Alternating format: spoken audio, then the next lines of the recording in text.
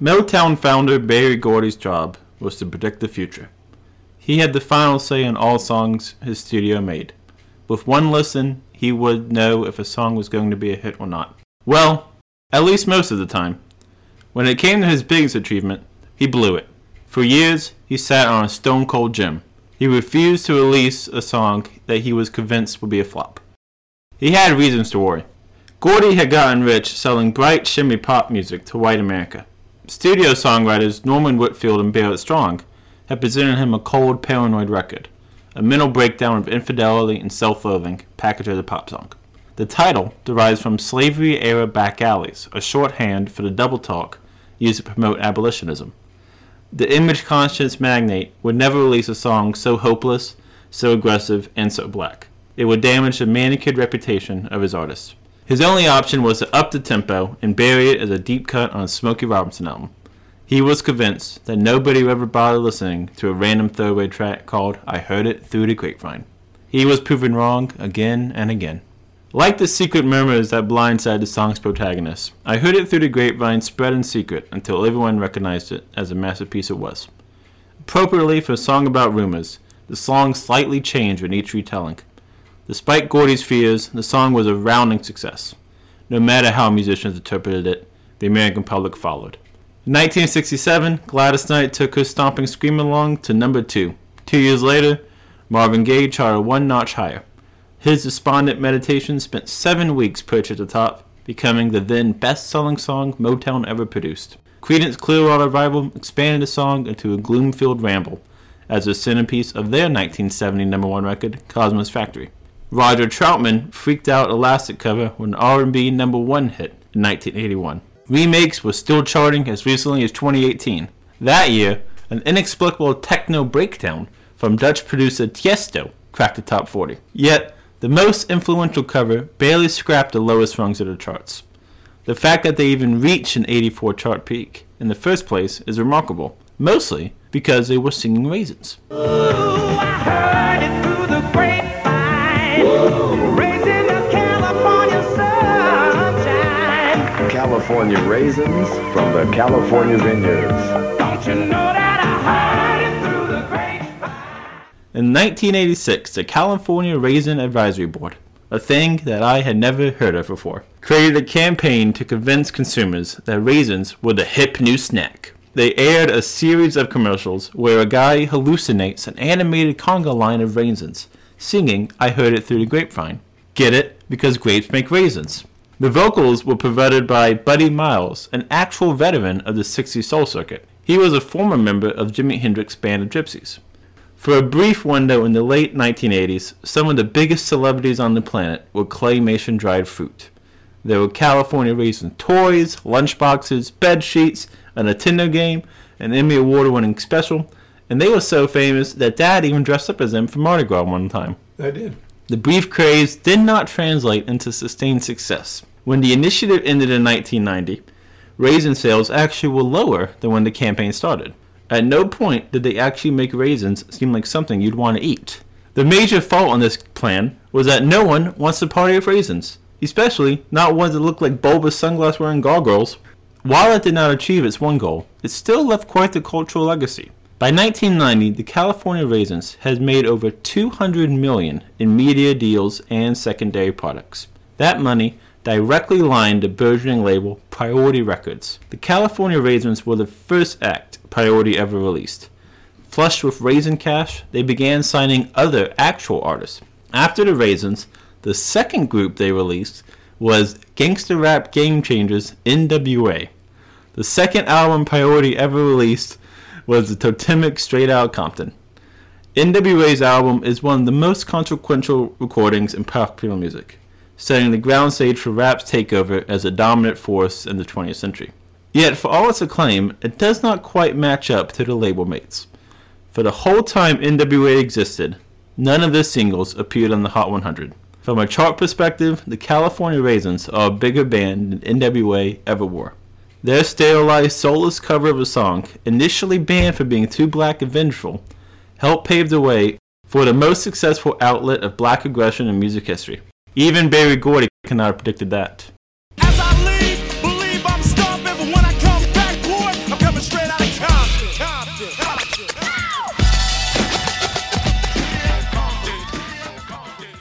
Welcome to Off Key. I'm Jeff Youngman, and with me is a South Carolina raisin himself, Nate Youngman.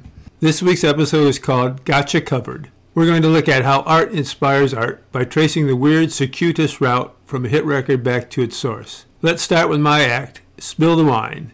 That journey begins with the hardest MC to rock the mic. Yo, suckers, hit it! Sweet Caroline. Bum, bum, bum. All right, go Yankees, not the Red Sox. That, regretfully, was Neil Diamond's corrosively chipper Sweet Caroline, a song I hear against my will at every Charleston River Dogs game. No matter my feelings toward the single, and if it wasn't clear, it sucks. Sweet Caroline is Neil Diamond's greatest pivot point. Before he secured superstardom as the hammy-bedazzled showman we have come to begrudgingly expect, Diamond made do as an up-and-coming songwriter for hire as part of the Brill-building hit machine. It was his job as an in-house musician to routinely crank out top 10 hits, which he did twice in 1966. That year, Diamond wrote 2 songs that paved his path to the upper reaches of the Billboard pop charts. He first made noise by landing his first solo top 10 with the garage rock rave-up Cherry Cherry. He then scored his first ever chart topper as a songwriter when he penned I'm a Believer, which the Monkees took to number 1. Diamond had written I'm a Believer for himself, but buried the track on his second solo album, 1967's Just For You. Deeper in that same album was another hidden Diamond written number 1. That one took a lot longer to be discovered. Purely in terms of subject matter, Red Red Wine is not a unique song in the Diamond catalog. It is a slow ramble from the perspective of a heartbroken man who can only forget the love he's lost with the help of an adult beverage. Wine was a common source of inspiration for Diamond. The first time he hit number 1 under his own name, it was 1970's Cracklin' Rosie, a musical retread of the same ideas he expressed in Red Red Wine, even down to the same drink.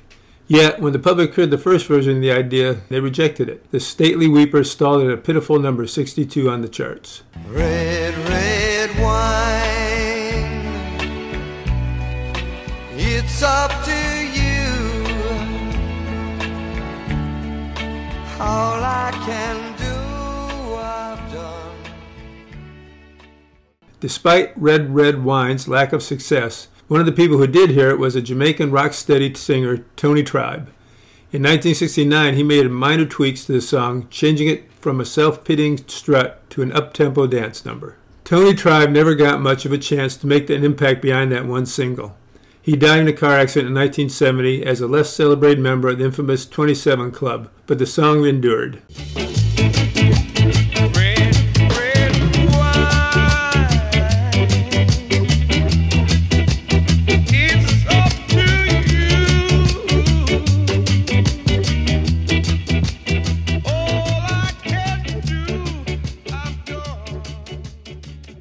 While practically non-existent in America, Tribe's take was a modest hit in the UK, peaking higher than Diamond's version at number 46. That's the version a rascally group of biracial socialists loved. UB40 was created by accident. Singer Ali Campbell got into a bar fight on his 17th birthday. During the brawl, an assailant smashed a glass stein into his face. Campbell received an emergency corneal implant. It took 90 stitches to save his eye. He spent a month in the hospital.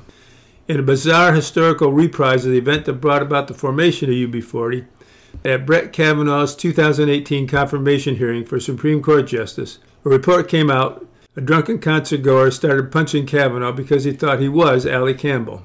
The United Kingdom compensates victims of violent crimes with a weekly stipend until they heal, like what a progressive country should do. Campbell used his funds to buy some instruments and recruited his brother Robin and some childhood friends for a jam session. They named themselves after the form broke young people used to sign up for the dole, Unemployment Benefits Form 40. The 8 members of UB40 grew up listening to reggae in Birmingham, a working-class English town with a big West Indian population. One of the songs they grew up with was Tony Tribe's Red Red Wine. When they recorded their version, UB40 did not even know that it was Neil Diamond cover. Years later, UB40 percussionist and vocalist Astro, not the Jetsons' dog, said even when we saw the writing credit which said N Diamond, we thought it was a Jamaican artist called Negus Diamond or something. UB40 showed the appreciation for Tony Tribe on their 1983 album Labor of Love. The album was a contractual filler. UB40 did not have enough originals to make a whole new record, so they released a volume of random takes on reggae classics from the late 60s and early 70s to make their obligations. It worked out. Their version of Red Red Wine became a UK sensation.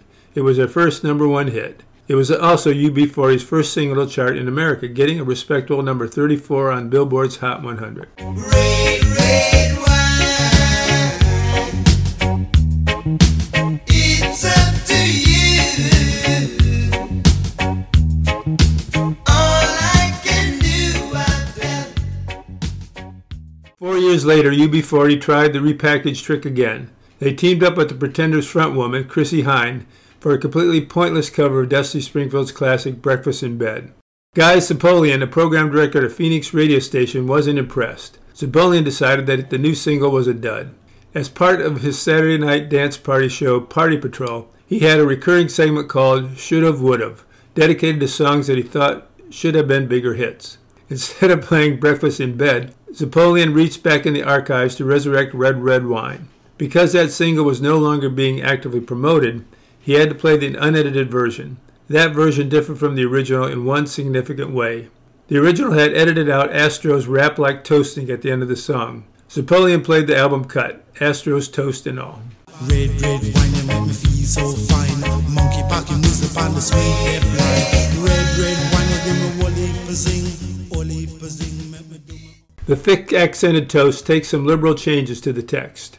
Astro starts out by saying that red, red wine makes him feel so fine and keeps him rocking all the time.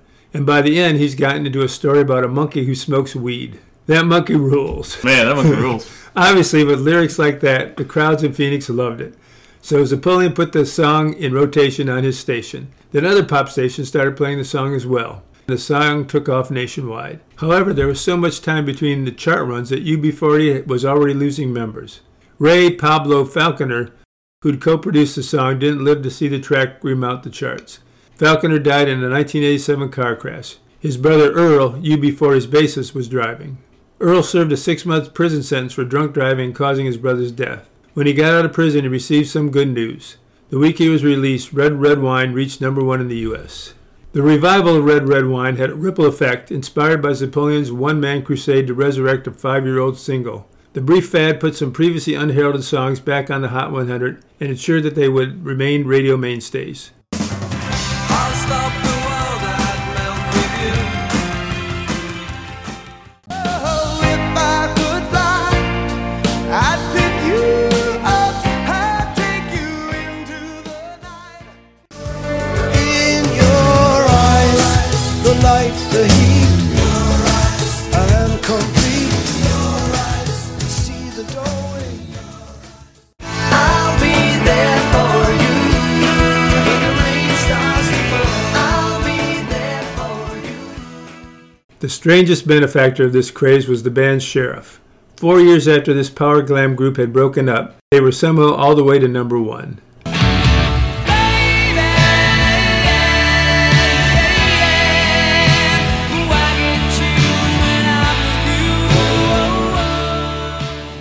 In the nascent days of hip-hop crossover, Astro provided the first authentic rapping vocals on a number 1 hit. Red Red Wine helped clear the lane for other dancehall toasting-infused rappers to break into the spotlight. Their sound reverberated in number 1 singles from stars like Snow, Informer, you know, say that I'm a snowman, I go play. I like you boom boom now.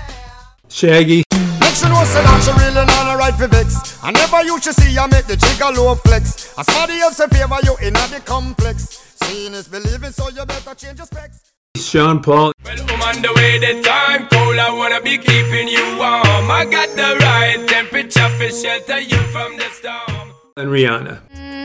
But I wake up and nothing's wrong. Just get ready for work, work, work, work, work, work. You see me, I be work, work, work, work, work, work. You see me do me dirt, dirt, dirt, dirt, dirt, dirt. That's all me about that work, work, work, work, work, work. For now, let's close out by saluting Astro, who passed away last year at 64. He lived long enough to see how he changed the music world. Here's a toast to him. Become a lover, baby. I don't mean no, no, maybe. Become a want you on it. Make you love on it. I want to kiss you, darling. I want to squeeze you, darling. You're listening to WOHM Charleston, 96.3 Ohm Radio. All right, that great story. UB40, more like you be a good story. Yeah, you try to say red, red wine over and over again without getting tongue-tied and see how you do. Okay, that was a compliment. Why do you have to lash out at me every time I try to help you? Now it's time for my act. Act 2, started from the bottom.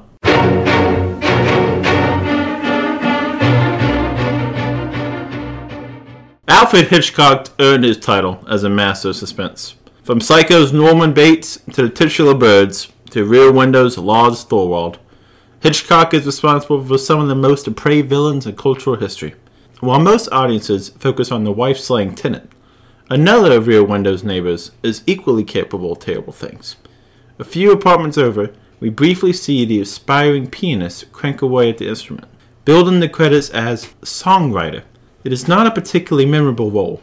The appearance is only noteworthy because it was the first time many Americans heard music from Ross Bagdasarian. Regretfully, it would not be the last. His bit role in Rear Window helped him secure the crucial Hollywood connections he needed to become a real-world songwriter too. With that job, he set in motion a long, strange journey on the charts. His hand in some of the worst hits ever made would 6 decades later lead to some of the best. It almost never happened at all. It's easy to imagine a world where Ross Bagdasarian never made it big. Bagdasarian was a struggling Hollywood hanger-on. After Rear Window, he started working as an in-house session man, penning in-production songs for the likes of Rosemary Clooney and Dean Martin. No song he released under his own voice made a dent on the charts. He was losing a fortune on his dreams. He wagered one last gamble on it. He would spend the remaining $200 to his name on a VM tape recorder. If he could not make his investment back, he would pack up his bags and move back home. His big break was a happy accident. Messing around the studio, he stumbled upon the recorder's speed modulator. The machine turned his singing into a quirky high-pitched squeal. Though not even remotely funny, Bagdasarian thought it was hilarious. He showed off the novelty on a series of comedic records. Both were a tremendous success. In quick turnaround, he had 2 number-1 hits. One under the remarkable stage name David Seville, and the others under his guise of Alvin and the Chipmunks.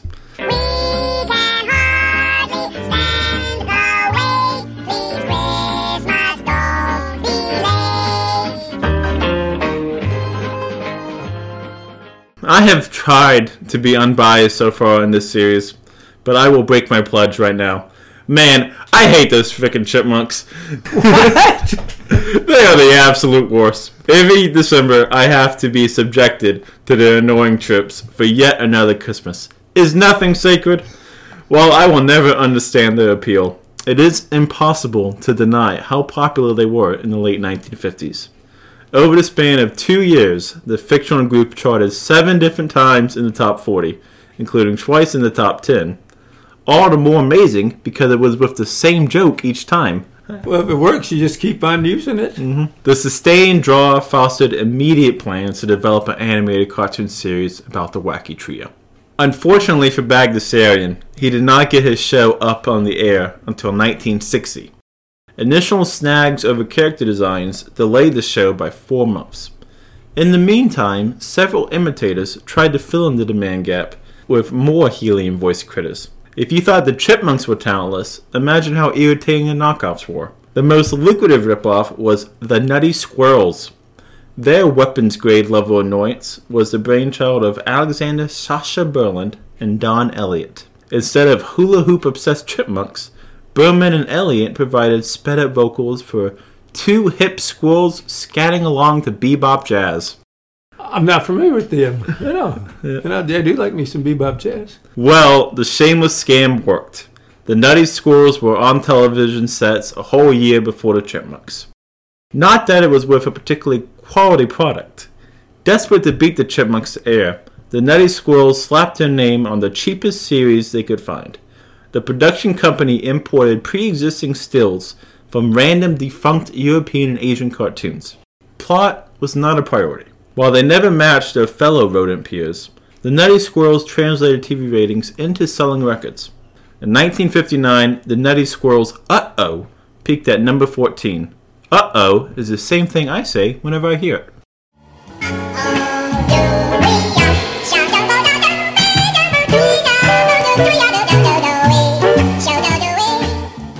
Though you may not have guessed it after listening to it, some major talent played on that track. The best of New York session musicians of the late 1950s backed the Nutty Squirrels. including sax legend Cannonball Adderley. Amazingly, the same year Adderley played on Miles Davis' Kind of Blue, he was upstaged by a bunch of vermin. The American taste for Nutty Squirrels did not last much beyond that one song. Former Nutty Squirrel Sacha Berlin could no longer pay the bills by pretending to be a jazz-scatting rodent. He moonlit as a jingle and TV theme writer. His biggest agent was for the digestive aid company Alka-Seltzer. Alka-Seltzer asked Berlin to compose an instrumental track to score a borderline surrealistic commercial campaign they had coming up. The ad only features shots of a bunch of headless torsos in the middle of various activities. Inexplicably, the American public went absolutely crazy over the anti-acid. While I at least understand the precedent for the Nutty Squirrels, I am at a complete loss to explain why people would actively request stations to play the commercial on loop. Do you remember this phenomenon? I'm sure you're going to play a snippet of it, because I don't recall this at all. The big Alka-Seltzer fan of the 1960s? Well, I was only 9. I don't think I had that That's much true. of stomach problems back then to worry about it. Berlin was so impressed by the fervor inspired by the catchy little tune that he released the backing melody as a standalone single. Session musicians gathered to play under the impromptu name The T-Bones. The instrumental jam, now called No Matter What Shape Your Stomach Is In, blew up. Yeah, that's a great song.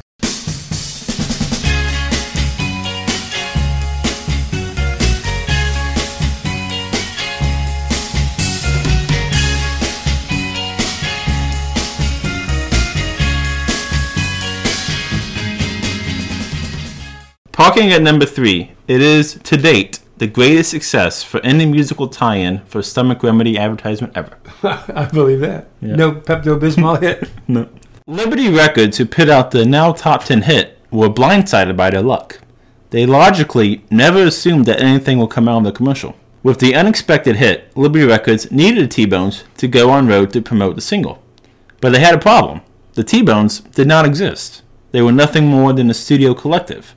So Liberty had to scramble to find musicians to turn the imaginary group into a real band. 3 low-tier Liberty Records signees were commissioned to tour as the T-Bones, even though they did not do so much as play a note on the original record. This sham arrangement was made up of Don Hamilton, Joe Frank Carvalho, and Tommy Reynolds. Those names ring a bell with me. Oh, really? And no one listening would know who they are, but... Well, it's okay, I do. When mania for burping drugs died down in 1969, the T-Bones broke up. The 3 members liked hanging out together, so they decided to spin off from the T-Bones and form a whole new group. The trio chose one of the clunkiest names in rock history: Hamilton, Joe Frank, and Reynolds. The ungainly mess of a name is the most interesting thing about Hamilton, Joe Frank, and Reynolds. Why do Hamilton and Reynolds use only their last name, but Joe Frank doesn't? Why does Joe Frank go by Joe Frank when his last name is not Frank? His name's Joe Frank Corolla. And it's not like people would stumble over themselves if it was Hamilton, Corolla, and Reynolds. Such a wonderfully dumb move. I love it so much. Shortly after forming, the group was already on the charts. With a big slice of 70s cheese, the lovably Elvis-esque pastiche, Don't Pour Your Love. Don't pour your love out on me, honey. Take my heart, my soul, my money, but don't leave me drowning in my tears. Not quite as well received as their song about farting aids, Don't Pour Your Love only peaked at number 4. For 4 years, they struggled to find that elusive second hit. The person who put them on the shot was not really known for his distinguishing taste anyways. Hugh Hefner. Playboy Records was a short-lived branch of Hugh Hefner's empire. While the bathrobe-clad gentleman has become an icon of American business, it is not for his musicianship. Consumers were apparently reluctant to buy albums from the same man as their pornography. The enterprise folded only after releasing a handful of songs. Even in its brief existence, the label gained a reputation for not having much standards for quality. Some curious acts took advantage of that freedom. Interesting names on their registry include Jim Sullivan, a psyched-out folkie-turned-alien abductee, whose body later mysteriously disappeared without a trace somewhere in the New Mexico desert. Huddy Ledbetter, a legendary bluesman who at this point had already murdered 2 people in 2 different instances, and the first American singles for future superstars, ABBA. They lost the ABBA contract because they forgot to distribute the Swedish artist songs. Bad call. Another bad call was when they rejected a Florida rocker because they thought his voice was too whiny. His name was Tom Petty. None of the people who actually stuck with Playboy label became major talents or draws. In Playboy Records' entire 7-year existence, they only ever made one top 10 hit. In 1975, Hamilton, Joe Franklin Reynolds reached number 1 with the soft rock swooner, Fallen in Love. Baby, baby, falling in love. I'm falling in love again. If people talk about falling in love today, it is surely not for the lyrics. This is a song that rhymes B with B and with B. Some of the tune is remembered. In 2010, producer Boy Wonder sampled the luxurious opening of Fall in Love for a mixtape.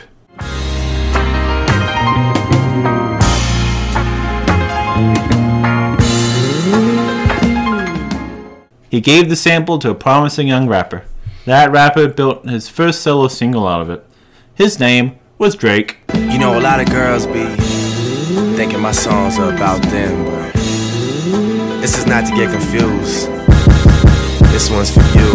Baby, you my everything. You all I ever wanted. We could do it real big, bigger than you ever done it. You be up on it. The central motif in Drake's breakout hit, The Best I Ever Had, swells courtesy of the string arrangement of Hamilton, Joe Franklin Reynolds' Fallen in Love. In rushing the song out to the marketplace, Cash Money never bothered to clear the Fallen in Love sample. Playboy, which still had the rights of Fallen in Love, sued to capture the royalties. The lawsuit is still ongoing as we speak. Those legal troubles have not dampened Drake's winning streak. Right now, it's hard to succinctly explain how enormous Drake has been in the past 12 years since Best I Ever Had. It has not always been that way. He did not even get a number 1 until 6 years into his career. When he did, it was with One Dance, a song that lineage reaches back to the dance hall-infused toast of UB40's Red Red Wine. Another song with a fascinating journey to the top. When Drake finally reached the summit, he joined an elite class of musical luminaries. Artists as talented as a singing rodent turned gas relief pitchman and a porno magazine entrepreneur. Truly, some of the best America's ever had. I need a one dance, got a Hennessy in my hand. One more time before I go. Higher powers taking hold on me. Baby, I like your style. This is the part of our show where I usually say, good story, Nate, very interesting, or something to that effect. And then I say, do you have something to close this out? Well, I get to close this out this time. What? We are recording this week's show while in my favorite city in the world, New Orleans, is in the midst of celebrating Mardi Gras. In honor of Mardi Gras, instead of Nate, I get to close our show with Smiley Lewis, who is known in the recording industry as the unluckiest man in New Orleans. Overton Amos Lemons was born in DeQuincy, Louisiana in 1913. As a teen, he hopped a slow-moving freight train to New Orleans. Once in New Orleans, he found boarding with a Caucasian family and eventually adopted their last name, Lewis. He began playing guitar in clubs in the French Quarter with Toots Washington's Dixieland Band, where he got the nickname Smiley because he was missing his 2 front teeth. Smiley played with a few other bands until 1950, when he was invited by the legendary New Orleans record producer Dave Bartholomew to record for his Imperial record label. Now here's where Smiley became unlucky. He recorded a number of songs, but none of them became hits until they were recorded by someone else. He recorded Blue Monday in 1954. 2 years later, Fats Domino took it to number 5 on the charts. Elvis Presley had a number 4 hit with Smiley's song One Night after Smiley had already recorded that. Smiley recorded I Hear You Knockin', which then actress Gail Storm had a number 2 hit with, and later Welsh rocker Dave Edmunds' version got to number 4. Finally, a rewritten version of Smiley's Shame, Shame, Shame was used in the first season of Treme, the David Simon television series set in post-Katrina New Orleans. Smiley Lewis developed stomach cancer and passed away in 1966. A very talented man who never quite received the success he deserved. We'll close with Smiley's version of I Hear You Knocking. Thanks for listening. Thanks, everybody.